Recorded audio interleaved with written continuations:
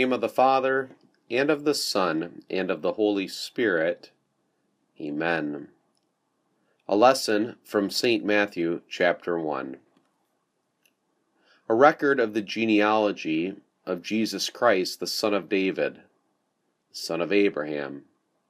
Abraham was the father of Isaac, Isaac the father of Jacob, Jacob the father of Judah and his brothers, Judah the father of Perez and Zerah, whose mother was Tamar, Perez the father of Hezron, Hezron the father of Ram, Ram the father of Amminadab, Amminadab the father of Nahshon, Nahshon the father of Salmon, Salmon the father of Boaz, whose mother was Rahab, Boaz the father of Obed, whose mother was Ruth, Obed the father of Jesse, and Jesse the father of King David.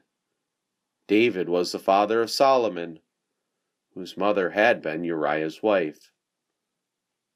After the exile to Babylon, Jeconiah was the father of Shealtiel, Shealtiel the father of Zerubbabel, Zerubbabel the father of Abiud, Abiud the father of Eliakim, Eliakim the father of Azor, Azor the father of Zadok, Zadok the father of Achim, Achim the father of Eliud, Eliud the father of Eleazar, Eleazar the father of Matthan, Matthan the father of Jacob, Jacob the father of Joseph, the husband of Mary, of whom was born Jesus, who is called Christ.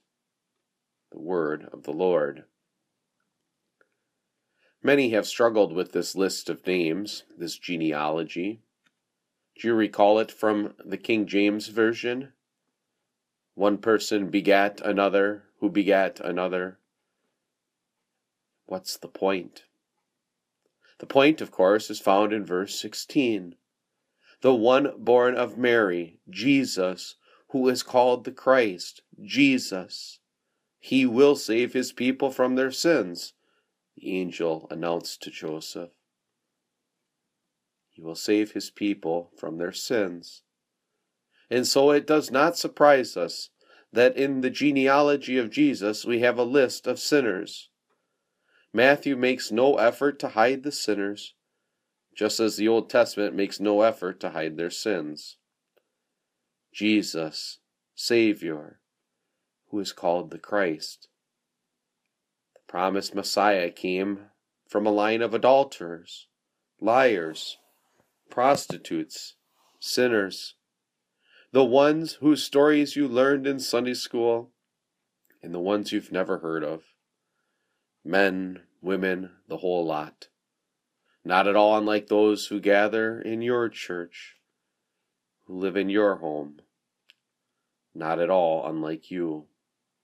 And does it surprise you that this Jesus would come from such a line of sinners and for such a group? There's no other way.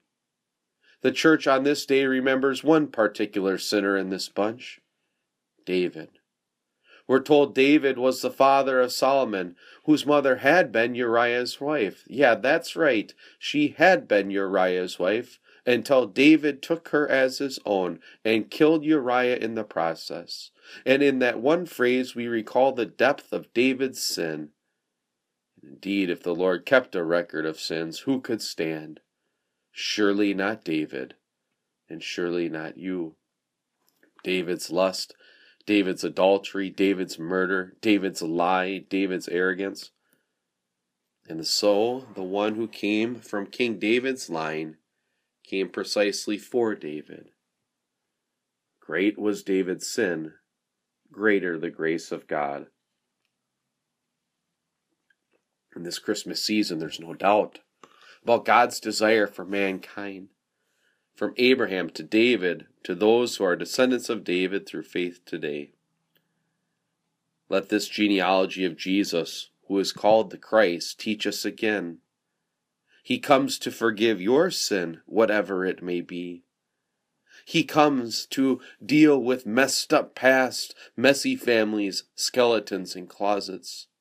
He takes in sinners of all kinds, this Jesus, the one called Christ, by becoming sin for us, born his people to deliver. He comes to give you new life. As the writer to the Hebrews teaches us, both the one who makes people holy and those who are made holy are of the same family. So Jesus is not ashamed to call them brothers and sisters.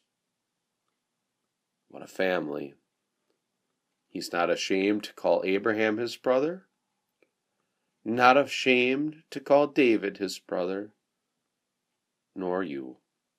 A blessed Christmas to you, in David's Son and David's Lord.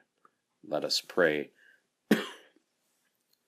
God of majesty, whom saints and angels delight to worship in heaven, we give you thanks for David, who through the Psalter gave your people hymns to sing with joy in our worship on earth, so that we may glimpse your beauty. Bring us to the fulfillment of that hope of perfection that will be ours, as we stand before your unveiled glory, through Jesus Christ our Lord, who lives and reigns with you and the Holy Spirit, one God, now and forever. Amen.